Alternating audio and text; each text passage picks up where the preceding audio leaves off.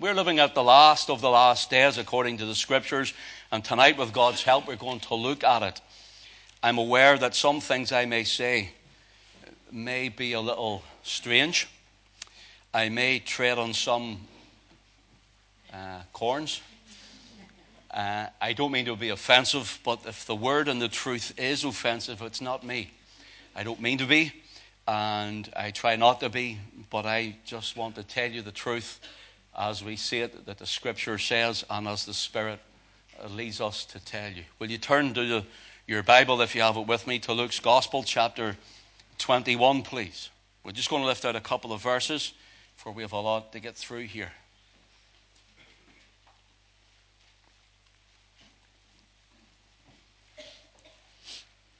Luke's Gospel, chapter 21. The Lord Jesus is the speaker. In verse 9 he says, "But when ye shall hear of wars and commotions, be not terrified, for these things must first come to pass, but the end is not by and by.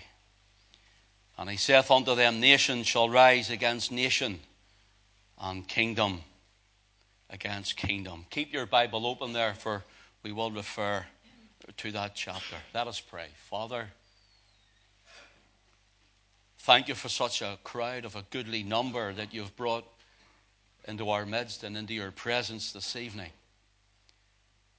Lord, we pray now that you would cover this people, every home and family that is represented, with the blood of the Lamb. And Lord, would you now anoint my clay lips, and in my frailty, Lord, would you give me strength and boldness of the Holy Spirit to be able to bring your word with clarity to this people. Glorify the Son of God, the Lord Jesus Christ, we ask it. For he alone is worthy of our praise. In Jesus' name we pray. Amen. The Lord Jesus says that nation would rise against nation and kingdom would rise against kingdom, and we have called this nation against nation, kingdom against kingdom, World War III ? Or in other words, will it be? Is it close to it? And everything that the world sees, people tend to live their lives just every day. They run on with their life, and the things that are happening at such an extent and a rate that I couldn't write it down this week, the things that are right. We'd be here to midnight if I tried to tell you all the things that has happened. So this is a summary of some of the things that's happening, even just local, in the United Kingdom, with the European Union. Just a few bits here and there, but very important nevertheless. In verse 9, the Lord Jesus says, "But when ye shall hear of wars and commotions," note the word, war and commotions.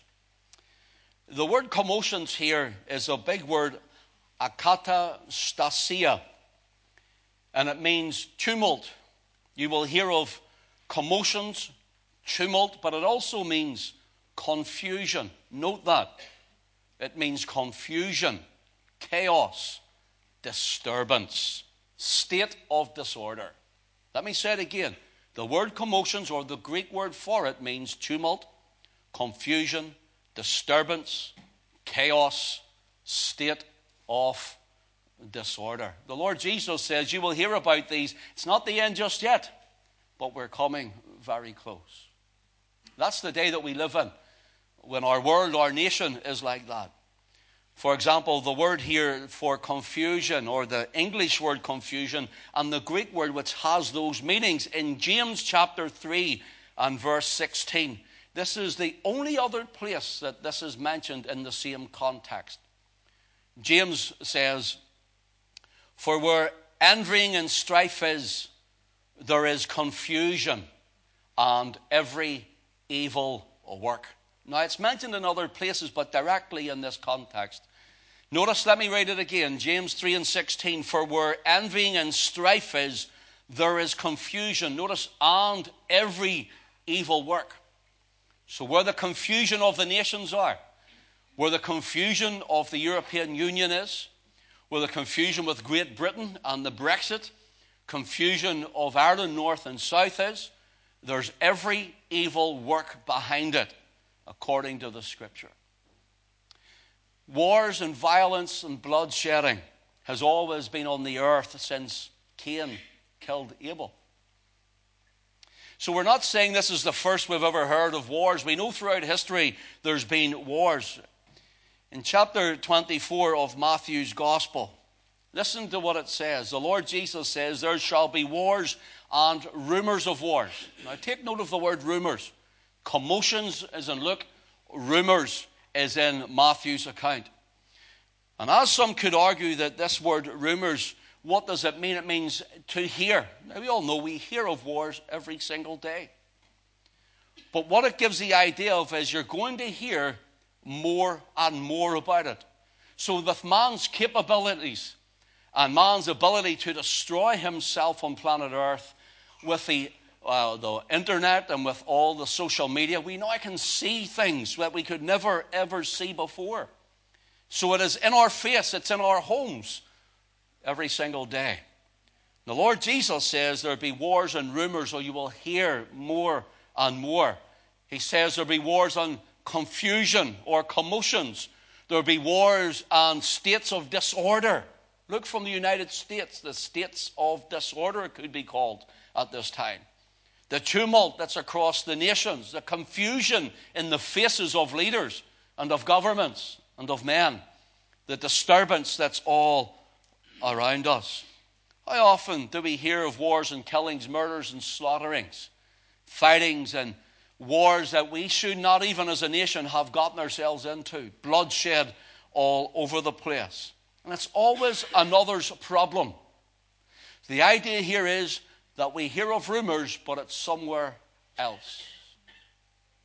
Have you forgotten Ulster?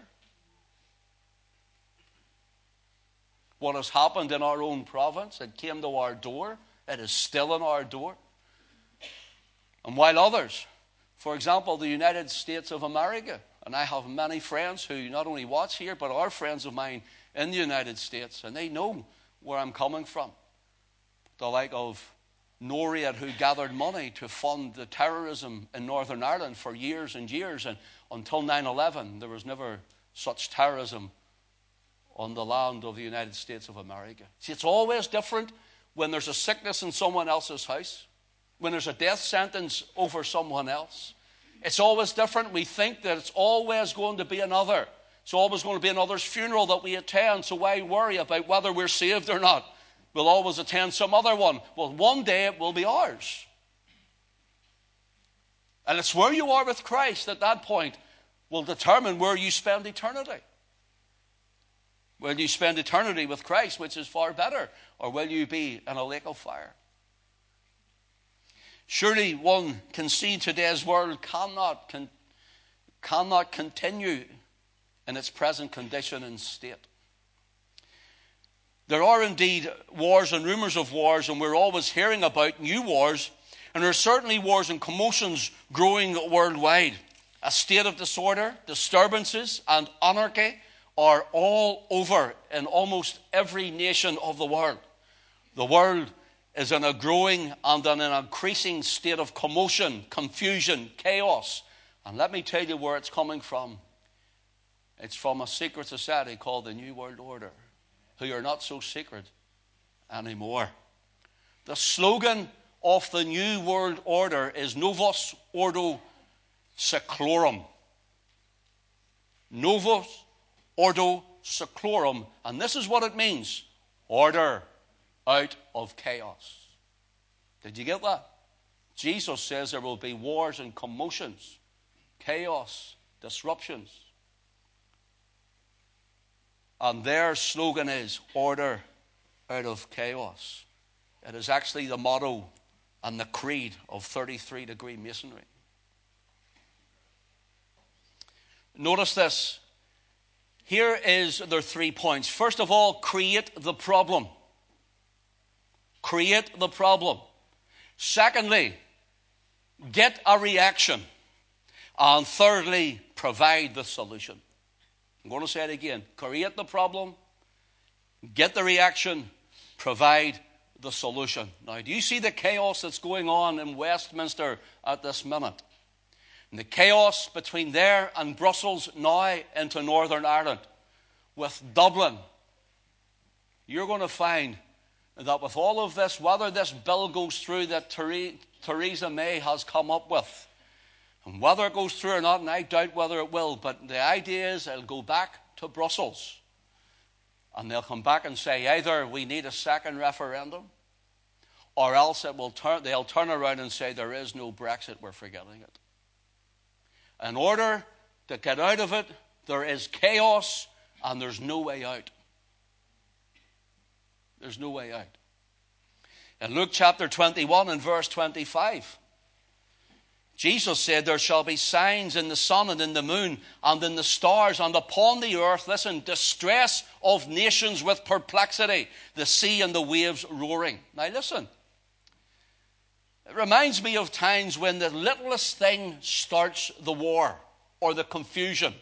Starts with the creating the problem.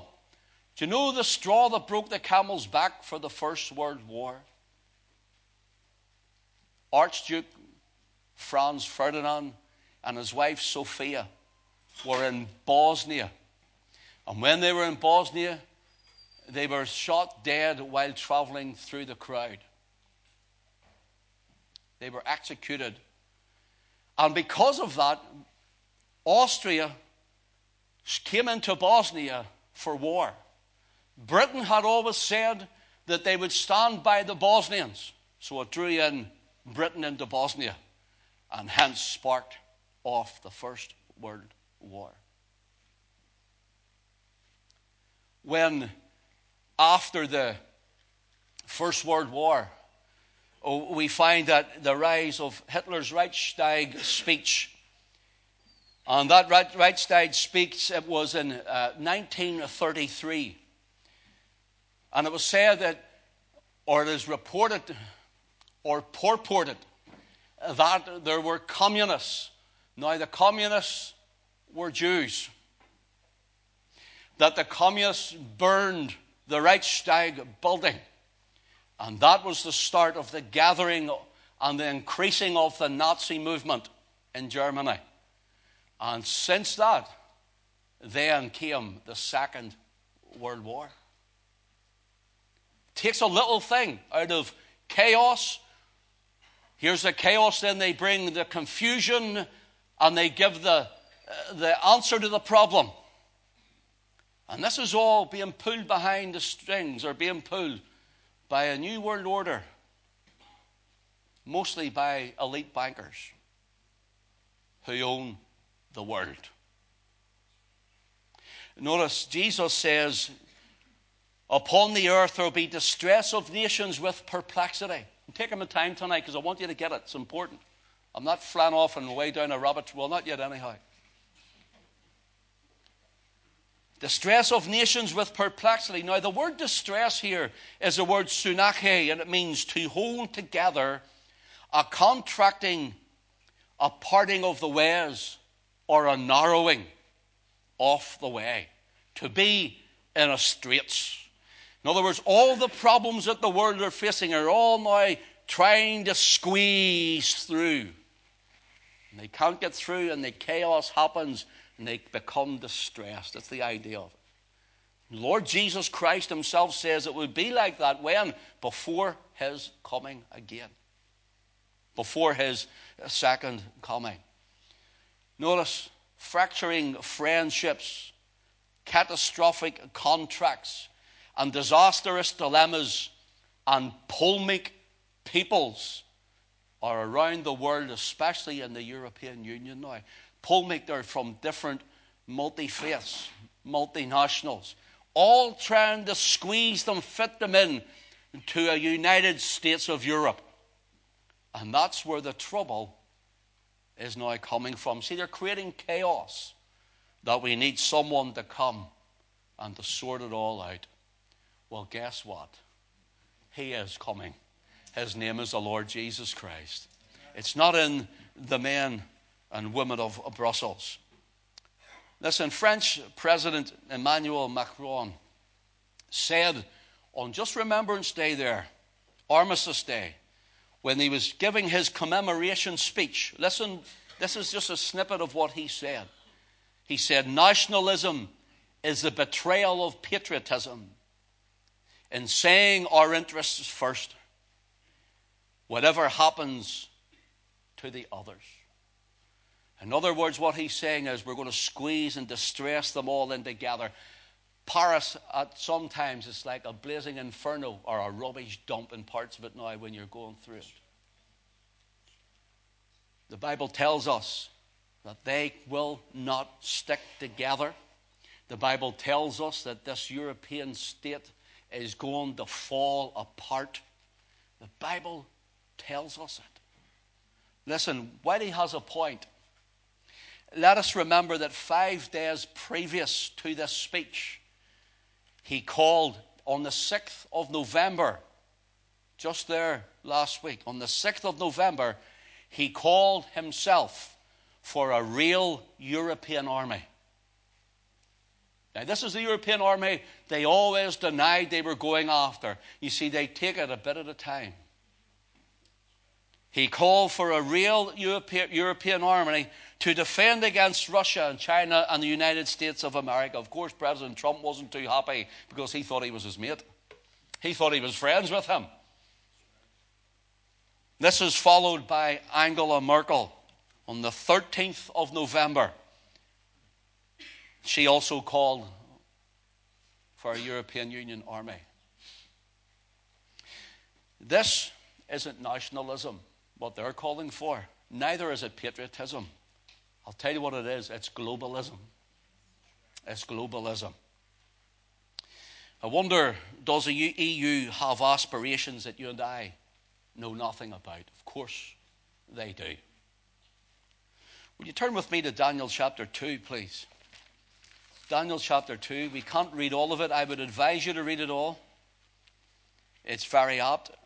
And I'm not going to go too much into detail in these things. I've done them very much in detail they're online if you want to watch them.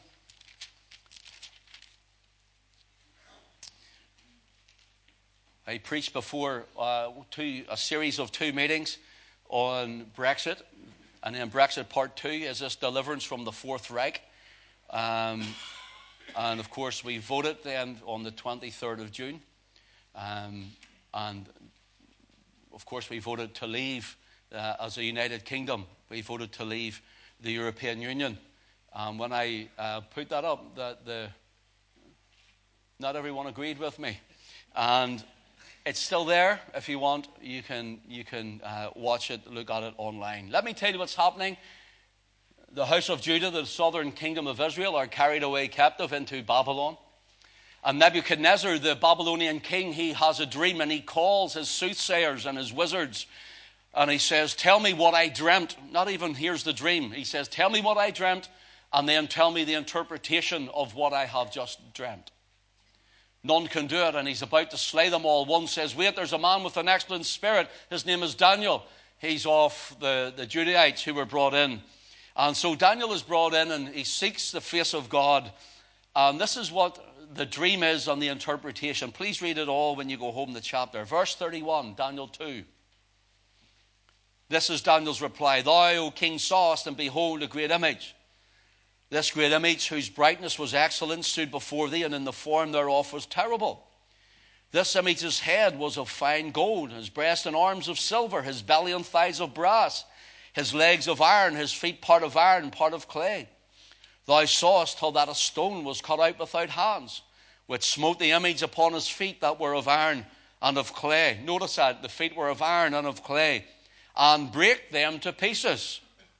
Then was the iron and the clay, the brass, the silver, and the gold broken to pieces together, and became like the chaff of the summer threshing floors.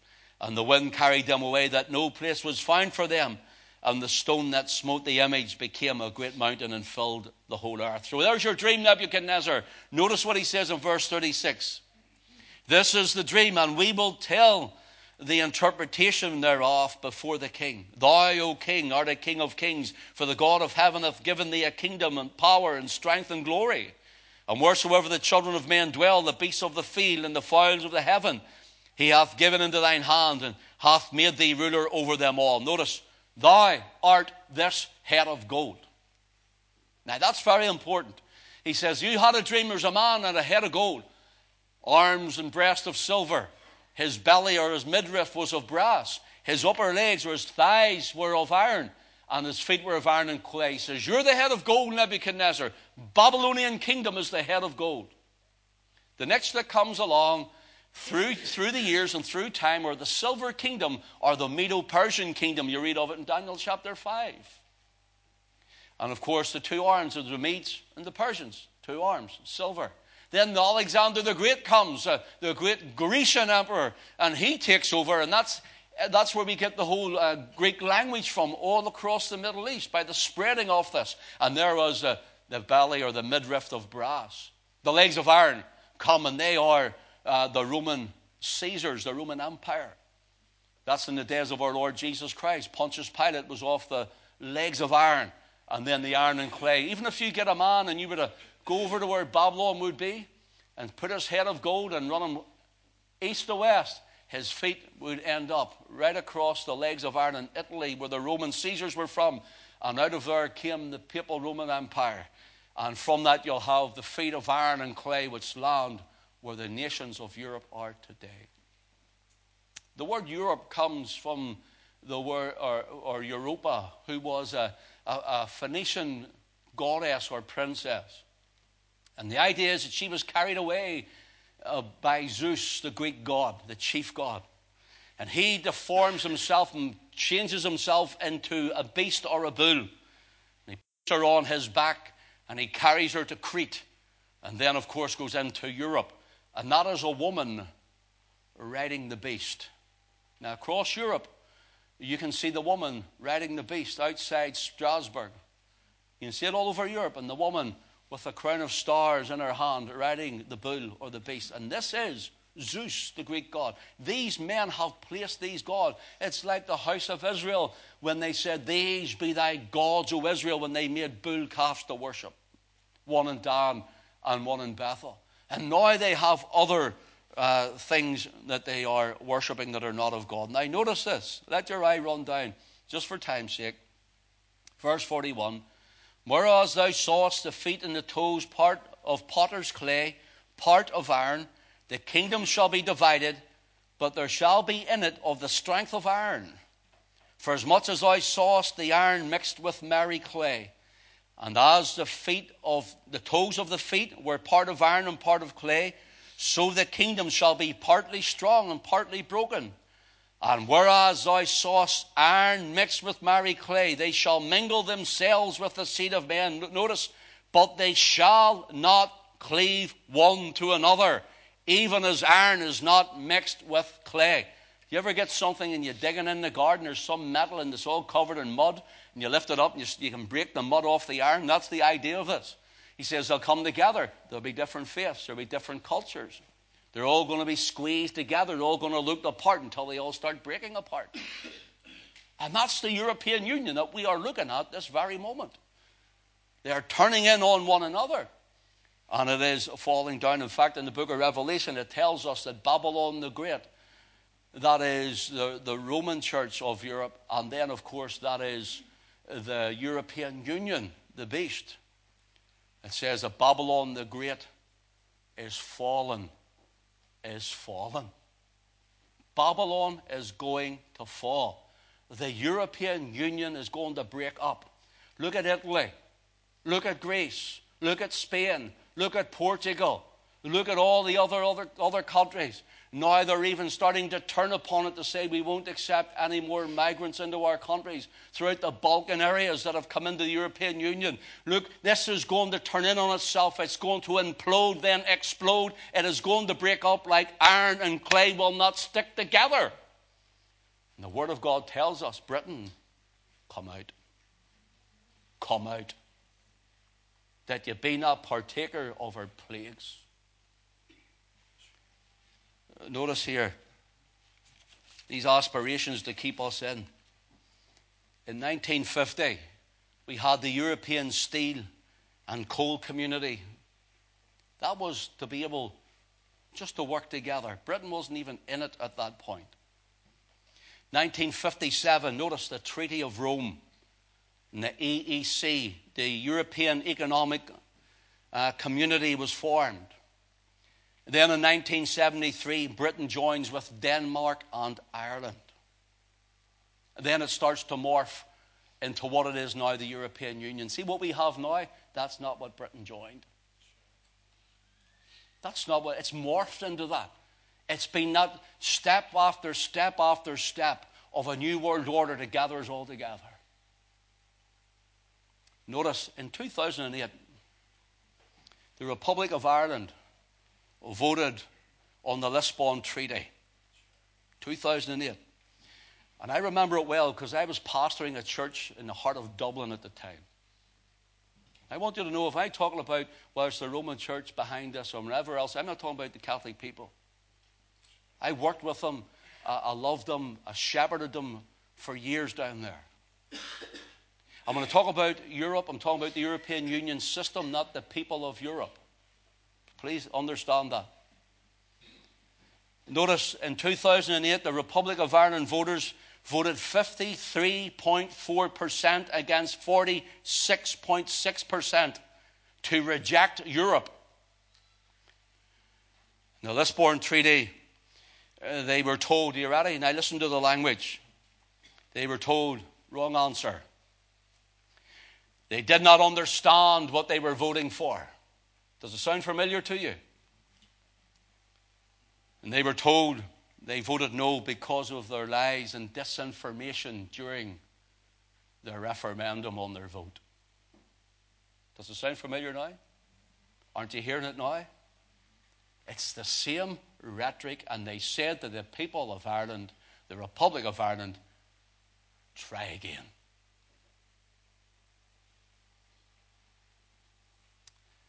I have a question. What Irish nationalist can truly stand to lose their nationality as it is swallowed up by one worldism or globalism? Emmanuel Macron said there is no nationalism anymore. Just this week, just yesterday I think it was, Guy von Start, I can't remember his name, von Start, you know what he said? That every country must surrender their sovereignty to the European Union. Every one. Every single one, he says. You can watch it online. Here's a question. You ready? How can any unionist trade the cost of living how can any unionist for trade and for the cost of living sell out Northern Ireland? When the Ulster Solemn League and Covenant was signed on the 28th of September 1912 by almost 500,000 men, some of them with their own blood. How can they? You're a unionist when it suits them. When it suits you. Theresa May, here's a strange little thing for you. I was just thinking about this, and strange, I was at a meeting yesterday and it was mentioned, and I said, Lloyd was with me, and I said, that's stealing my thunder here. I'm glad there wasn't too many there that were from here. It just came to me as I thought this out, but Theresa May announces her deal to Westminster on the 15th of just this week. 15th of the 11th, 15th of November. That's 33 years, not only to the year, but to the day of the Anglo-Irish Agreement. Now we're looking in the jaws and in the face of it again. Do you know what number 33 means in the Scriptures? The number 33 in the Scriptures, it gives the idea of two things, either blessing or judgment. For example, Noah builds the ark. The 11th time the name Noah is mentioned, the 11th time his name is mentioned in Scripture, it speaks of the promise of the rainbow, that God would not flood the earth again. And another example, for the 11th time the name Abraham is mentioned. Father Abraham's name. Now, the 33rd time, that his name is mentioned, he has given the promise of the son of his loins, Isaac, from which his seed would be called blessing. Now, 33 is made up of 11, 11, and 11. That wasn't a big number. Sure, that's not too hard. 3 times 11. Now, think about this. For example, we have 3 times 11 on the 11th hour of the 11th day of the 11th month was armistice. Blessing came from the cease of the First World War. And notice this, 11 is one more than 10. That's a big one, isn't it? 11 is one more than 10. 10 is God's perfect order. 10 commandments. Parable of the 10 virgins. The 10 tribes of the north. 10 is the number of God's perfect order. And then, of course, 12. 11 is one less than 12. And that is God's number for government. So the number 11, you ready? In Scripture speaks of chaos and disorder. 3 is the number of witness. 11, 11, 11. 33. From the signing of the Anglo-Irish Agreement right through to Theresa May walks into Westminster to hand Ulster back over for the chance of a united Ireland soaked into European Union. Time will tell if this is going to be our blessing, if God will deliver us, or if this is going to be a further judgment.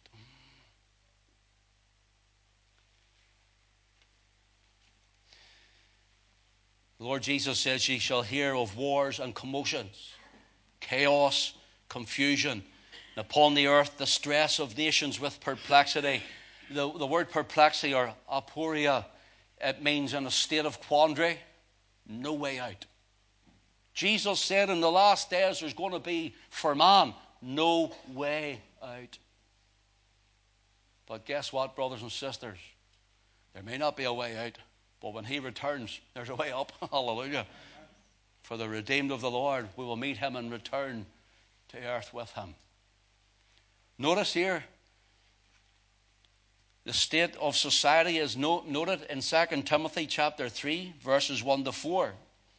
Paul says, but know this also, that in the last days perilous times shall come. The word perilous is the word kalripas.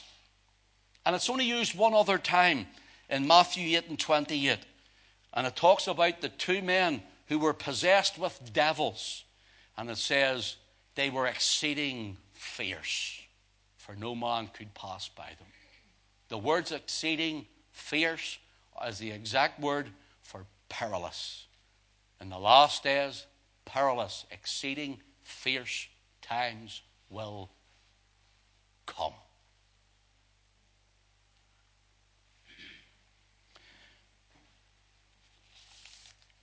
When we read on, 2 Timothy 3 and 2, for men shall be lovers of their own selves, covetous, boasters, proud, blasphemers, disobedient to parents, unthankful, unholy, without natural affection, truce breakers, false accusers, incontinent, fierce, despisers of those that are good, traitors, heady, high-minded, lovers of pleasures more than lovers of God. Sound familiar, doesn't it? Is it any wonder that there's confusion, chaos, that people are blinded, and that the devil is having his way? Nation shall rise against nation, kingdom against kingdom. And listen, people say, oh, see, using your spirituality of these things, of the scriptures and the Bible and all this sort of stuff, and you know religion causes so many wars. Is that right? Well, maybe you want to go to the godless atheist who in the last century slew over 100 million people.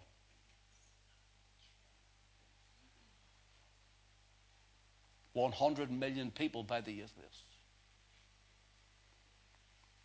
Would you turn with me to Revelation chapter 16. While you're looking that up, there's something I'm going to read out to you, and then we're going to go here and move away from the European Union.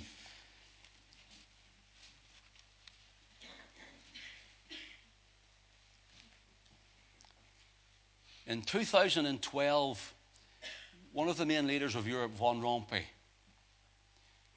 this is what he said in a speech. You ready? We are all Jesuits. That's his words, not mine. Talking to leaders, multi-faiths.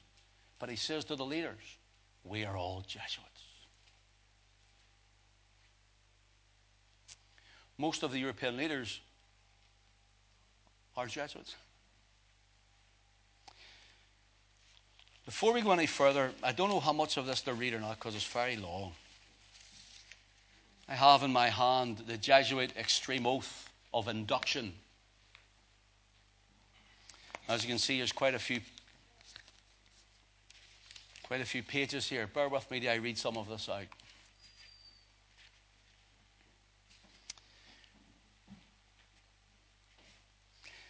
The superior says, my son, heretofore have you been taught to act as assembler among Roman Catholics, to be a Roman Catholic.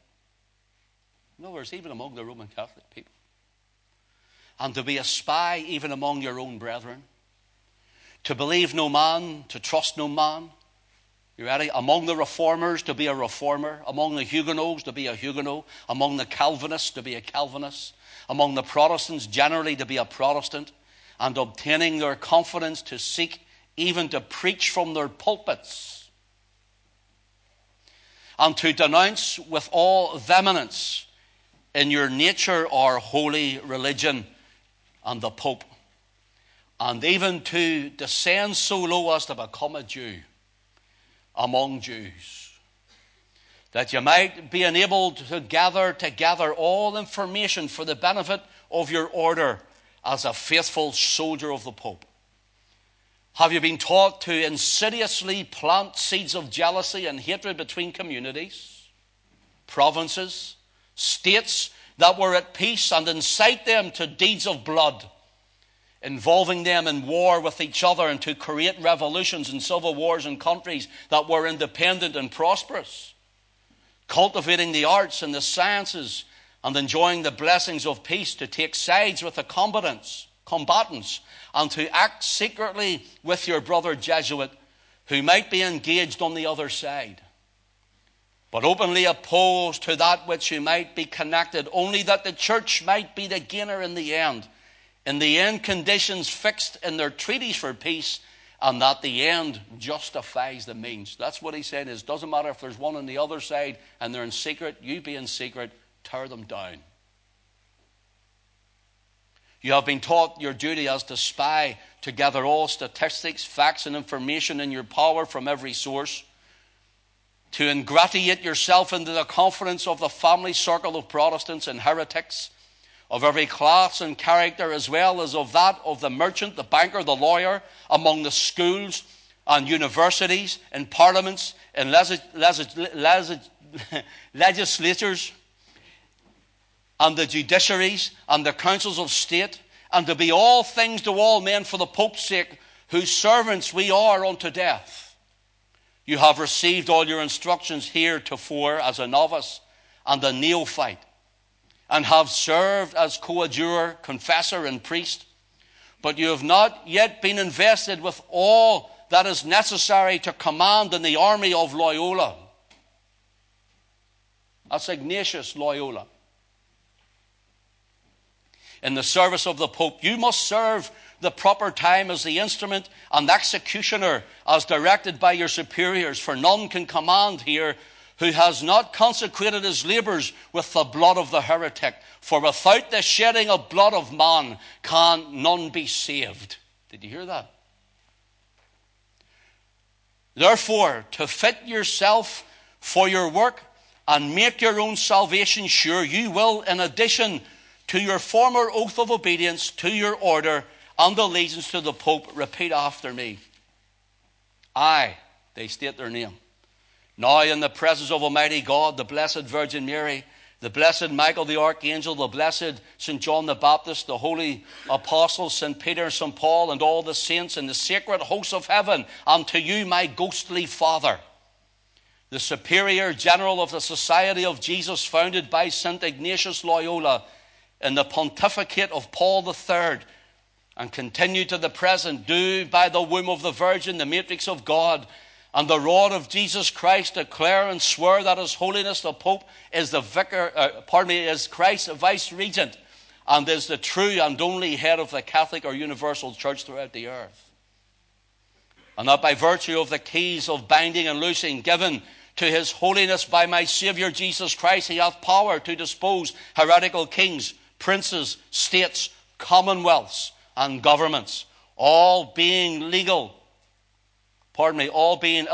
without His sacred confirmation, and that they may safely be destroyed. Therefore, to the utmost of my power, I will defend this doctrine of His Holiness, right and custom, against all usurpers of the heretical or Protestant authority whatever, especially the Lutheran in Germany, Holland, Denmark, Sweden, Norway, and now pretended authority of the churches of England and Scotland, and the branches of the same now established in Ireland, and on the continent of America, and elsewhere, and all adherents in regard that they be usurped and heretical, opposing the sacred Mother Church of Rome. I do now renounce and disown any allegiance as due to any heretical king, prince and state, Protestants and liberals, or obedience to any of the laws or magistrates or officers. I do further declare that the doctrine of the churches of England and Scotland, of the Calvinists, Huguenots, and other named Protestants or liberals, to be damnable, they themselves damned, who will not forsake the same. I do further declare that I will help, assist, advise all and any of His Holiness agents in any place, wherever I shall be, in Switzerland, Germany, Holland, Denmark, Sweden, Norway, England, Ireland, or America, or in any other kingdom or territory I shall come to, and do my utmost to extirpate all heretical Protestants or liberal doctrines, and to destroy all the pretended powers, regal and otherwise. I do further promise and declare that notwithstanding I am dispensed with to assume my religion heretical for propaganda of the Mother Church's interest, to keep secret and private all her agents' counsels from time to time, as they may entrust me not to divulge directly or indirectly by word, writing, circumstance, or whatever. But to execute all shall be proposed, given in charge, or discovered unto me by you, my ghostly father, or any of His sacred covenant. Now listen, he goes on and on and on. Now listen to this. This is really important. You ready? I furthermore promise and declare that I will, when the opportunity present, make and wage relentless war, secretly and openly, against all heretics, Protestants and liberals, as I am directed to do, to extirpate and exterminate them from the face of the whole earth. And that I will spare neither age, sex, or condition, and that I will hang, waste, boil, flay, strangle, and bury alive these infamous heretics, rip up their stomachs and the wombs of their women, and crush their infants' heads against the walls, in order to annihilate forever the execrable race. That when the same cannot be done openly, I will secretly use the poison cup, the strangulation cord, the steel of the poniard, or the leaden bullet, regardless of the honor, rank, dignity, or authority of the person or persons, whatever may be their condition in life, either public or private, as I at any time may be directed so to do by the agent of the Pope, or superior of the brotherhood of the holy faith of the Society of Jesus.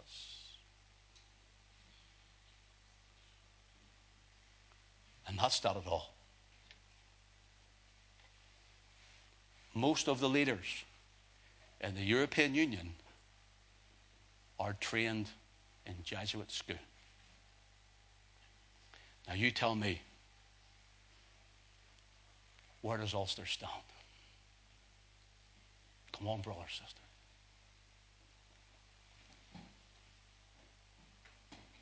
Opens your eyes, doesn't it? And this is what they do. They become ecumenical with the Protestant churches, and they preach from their pulpits. And they come under false pretenses, and now we have people who are elevating Ignatius of Loyola in their pulpits. This is the secret behind it all. I told you it wasn't going to be easy listening tonight, didn't it? But we're not finished. Let's move away from Europe. Will you go with me to Revelation 16? And I'm just going to round these off. I don't want to turn this into a lot more for you. Verse 13. Tell you what, verse 12, pardon me. And the sixth angel poured out his vial upon the great river Euphrates, and the water thereof was dried up, that the way of the kings of the east might be prepared. You ready? So the way of the kings of the east might be prepared, and where we're looking now in other parts of the world, gathering and building together for a World War III or Armageddon, whatever people want to call it. It's the battle of that great day of God Almighty is really the biblical name for it. The river Euphrates was, if you look at it on a map, so you're going to have to think of a map in your head. It's the Fertile Crescent that goes right down into Iran, through Iraq, right over from the land of Israel, right up and across, and that's where Abraham came from. That is the river Euphrates, or the Fertile Crescent. And the reason a lot of people lived around there because of the irrigation from the river. The Ottoman Empire took over. This is after years now. I'm just paraphrasing this. You can watch it online. But the Ottoman Empire, the Islamic Ottoman Empire, took over and held it right up to earlier parts of the last century, that is the 20th century, the 1900s. In 1917, General Allenby, a British general, brought in the Air Flying Corps, number 31 Bomber Squadron. And they were the little two-wing biplanes, and they flew over Jerusalem, and they dropped leaflets. They didn't fire a shot, they didn't drop a bomb. And the Turks dropped their weapons, and the Ottomans ran out, and they surrendered without a bomb being dropped and a shot being fired. And the Lord had preserved Jerusalem, as he had said in Isaiah 31, verse 5. As birds flying, so will the Lord of hosts preserve Jerusalem. So as birds flying, they fly over, and the Turks have surrendered. It's all in history. And from then, even just slightly before that, they were losing power, the Ottoman Turks. And from then, the river Euphrates started to dry up. Not the water. The population started to dry up. That was ruled by the Ottoman Empire. Started to dry up until we have now the Turkish Islamic Republic today. So the Ottoman Empire dried up, and it was finished drying up around 1920s. And it just became the nation that we know today as Turkey. Now, in 1917, while that was drying up, 1917, Allenby releases Jerusalem, just as Bible prophecy had said. It's a 7 times punishment from Leviticus 26, and the carrying away of the house of Judah was up. And you can look at that online. I just haven't got time. Time's already gone. But listen, from that moment, in 1917, the same year, we had the lying visions of the shepherd children of Fatima in Portugal. Consecrate the heart of Russia. Apparently, Mary said to these children, unto my heart. Consecrate Russia unto my heart. And so war actually started with Russia. And then on the same year, we had a Chinese student called Mao Zedong. And he took up the Marxist ideology, which then, of course, communism and so on. And he takes that up and brings it to China. And the Chinese nationalists are rejecting it. And when the Chinese nationalists are rejecting it, of course, there's war in China. And the Chinese nationalists are pushed back into where Taiwan is today. That's why America backs Taiwan. And they're looking to get Taiwan back. And so we had then the Chinese Soviet People's Republic that comes out of that. So here is another great atheistic country. And it rises up from 1917. The war with Russia. People are lay claim for Mary's Immaculate Heart and all this sort of stuff to lay it for Russia. Now the atheists of China, and of course then it goes into North Korea. And do you know in North Korea they actually have their own 10 Commandments? I taught on it one time before. They have their own 10 Commandments, not of God, but of the leader of North Korea, has written his own 10 Commandments. That is the grandfather of the man who's there now. All of these things were the rising of the kings of the East after the drying of the river Euphrates. And now what we have for the last,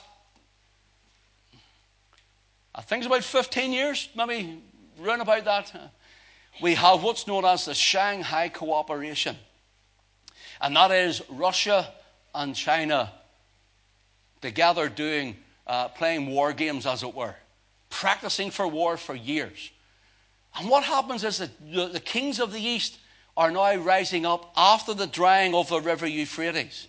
Notice what verse 13 says, and I saw 3 unclean spirits like frogs come out of the mouth of the dragon. That's the atheistic communism. Out of the mouth of the beast. Here we have Romanism and the European Union. And out of the mouth of the false prophet, here we have Islam and all of the problems that's coming with it now. For they are, notice, the spirits of devils working miracles, which go forth into the kings of the earth and of the whole world, to gather them to the battle of that great day of God Almighty. Now, Jesus is letting us know that this is happening. Verse 15, behold, I come, he says. Jesus said, behold, I come as a thief.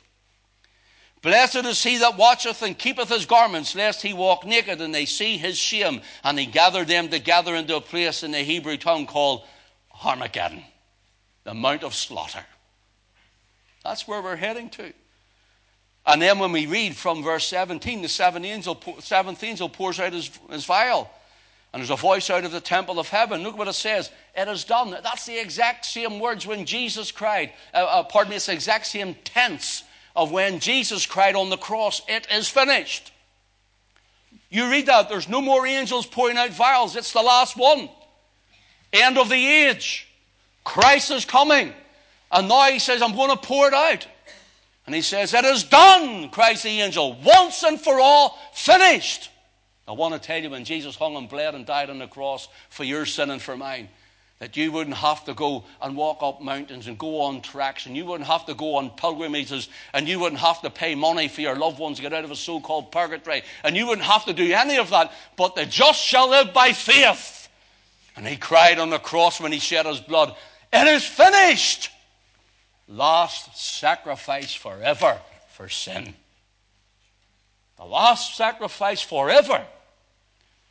God will not accept anything else but the blood of the Lord Jesus Christ for the payment of your sin forever. It's the exact same tense. I ask you tonight, are you saved? Are you saved? Because all of this, I'm showing you, the Bible says all this is coming upon us. And I want to tell you something, friend. We have people in here who are Roman Catholics, and they've realized that you have to get saved by grace through faith. And we have people in here, by the way, who says they were Protestants, good loyalists, and all this sort of stuff. I'm sure we're all going to go to heaven. No, you weren't. You were lost and you were going to hell without Christ. Without Christ. Notice, we're told here of what it will be like. It says that there will be every island, in verse 4, fled away and the mountains were not found. Verse 20, and the mountains were not found, and there fell upon men a great hail out of heaven, every stone about the weight of a talent, and men blasphemed God because of the plague of the hail, for the plague thereof was exceeding great. Here we see Armageddon, and God starts to pour out his wrath. Now here's the thing, are you saved? Turn with me to Ezekiel 38. We're going to show you the players in this. I've done this many a time, and I've done this in detail. Please understand when we look at this one that there are people who have a difference of opinion of these land masses, what they were, and the nations that they are today, for they weren't called the same names, and I understand that. But these are what I am persuaded on myself that they represent and stand for today. Book of Ezekiel, please, 38. I'll just get it myself here. Okay. Verse 1, and the word of the Lord came unto me, saying, Son of man, set thy face against Gog, the land of Magog, the chief prince of Meshach, of Tubal. Prophesy against him and says, Thus saith the Lord God, behold, I am against thee, O Gog, the chief prince of Meshach and Tubal. Now let me stop. Gog and Magog, it means big, colossal. It actually gives the idea of mountain, big, colossal area. Mountains in scriptures can be nations. And right above from where the land of Israel is, straight up north, it says they come out, I haven't time to read it all, come out of the north parts. A big, colossal area are coming out of the north parts, I believe is Russia. Meshach and Tubal. And Meshach really gives the idea of around the southern area. Some think it's the ancient names of Moscow and Tobolsk. But around the southern and southeastern nations around that direction of the Soviet Union, the old Soviet Union. And notice this, what it says. It says in verse 5, who will come with them? Persia, that is Iran. Iraq, that whole area. Persia, Ethiopia. Now, Ethiopia is what's known as Cush in the Bible. That's the Sudan, parts of Egypt. And if you want parts of Egypt that are Arabic Egypt, then you have Black Africa and so on. It's parts of the Islamic Black Africa. Now notice this. Verse 6, Gomer and all his bands. People say that's Germany, and I believe it could be from Germany to western Turkey, around that area. We're just not 100% sure, but look what's happening today. And all his bands, all those people who are related to them around there, could be around that whole satellite area of where Bosnia and you have the Serbs, then you had the Muslims around there, and all of that sort of area. Notice this. In the house of Togarmah of the north quarters. Togarmah was the son of Gomer. So they're believed to be Turkey and what's known as the Stan nations, Turkestan, Tajikistan, Turkmenistan, Uzbekistan, all of those Islamic Turkish nations. And in recent years, the Shanghai cooperation between Russia and China, they have brought all of these nations in to do the war games with them. They're all now aligned. In fact, within the last few weeks, they've had the biggest war games, if we can call it, ever. You can go online and look at it. Thousands of tanks, thousands upon thousands of troops between China and Russia preparing for war. Notice, if you want, then please, let your eye run right down to verse 13. Then comes Sheba and Dedan. These are a different group of people who come against it. And the merchants of Tarshish with all the young lands thereof shall say unto thee, art thou come to take a spoil? Now the merchants of Sheba and Dedan are believed to be somewhere around the Arabian Peninsula and desert. Now listen, I know that Saudi Arabia is one of the most worst countries in the world. I understand that. But listen, Saudi Arabia were actually set up by the British. Did you know that? They were given the land by the British. And here's the thing. They would do anything to keep their power. So they might come along with Britain. Where's Britain in it? The merchants of Tarshish and all the young lands thereof.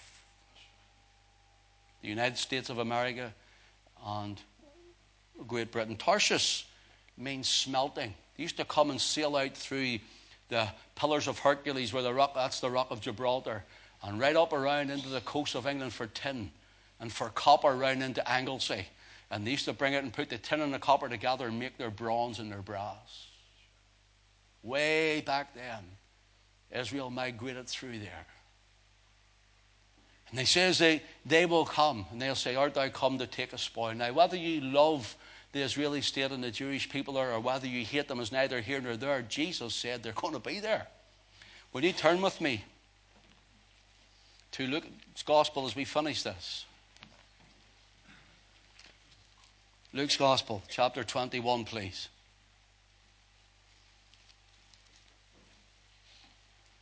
Verse 29, and he spake unto them a parable.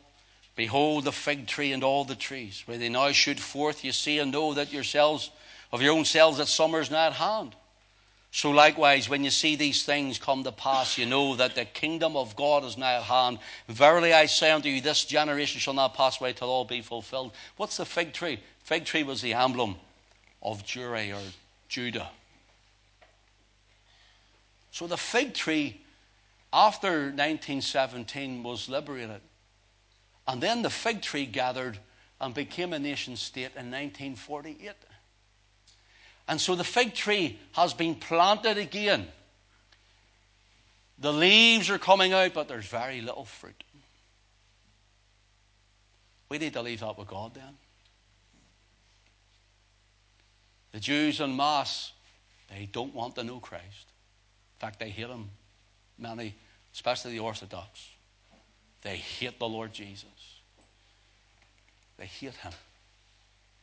And the Lord says he is coming back, and he's going to set his feet upon the Mount of Olives, and he's going to walk through that golden gate, the eastern side of Jerusalem, and he's going to set up his kingdom in the earth. The European Union is going to collapse. All the false religions of the world are going to tumble down, and the unsaved will stand before him in judgment. The King is coming. He's coming. Notice, this is my last reading. Heaven and earth shall pass away, but my words shall not pass away. And take heed to yourselves. This is to you, friend, tonight.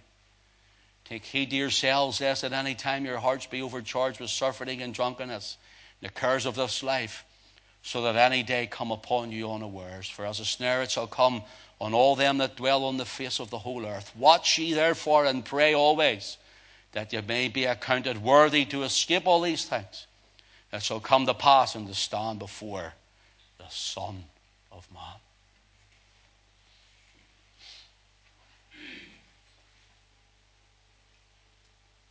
What if you stood before him now? Are you ready? Look, if the Bible has told us in so much detail, and that's just me doing a little summary of it, of all these things that's going on in our world, the confusion and the chaos and the nations gathering together one against another. If the Bible tells us that, it also says this to you: you must be born again. It also tells you to repent and believe the gospel. Jesus says, except a man or a woman, except a man be born again, he cannot see nor enter into the kingdom of God. Will you be there? Will you enter in? Will you be accepted? Will you be counted worthy? Well, I'm accounted worthy. There's not one of us worthy. You're counted worthy when you say, Jesus died for me.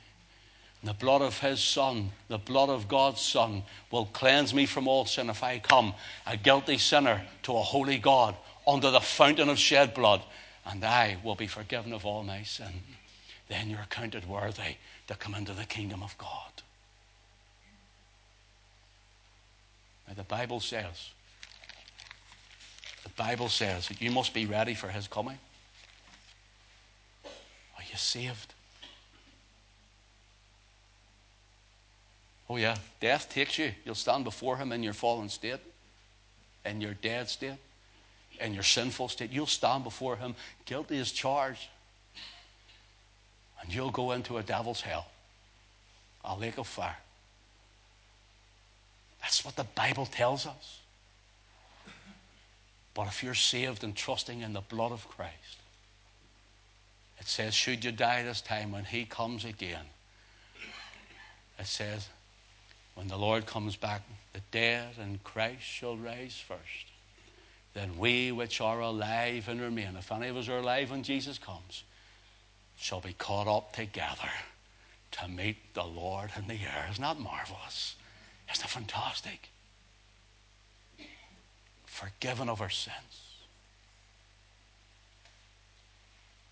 May God bless his word to us this evening. Thank you for your attention. Thank you for listening. I know some of that stuff was hard, but that's where we are in the world today. That's the forces against us. and the coming of the Lord draweth nigh. Tim,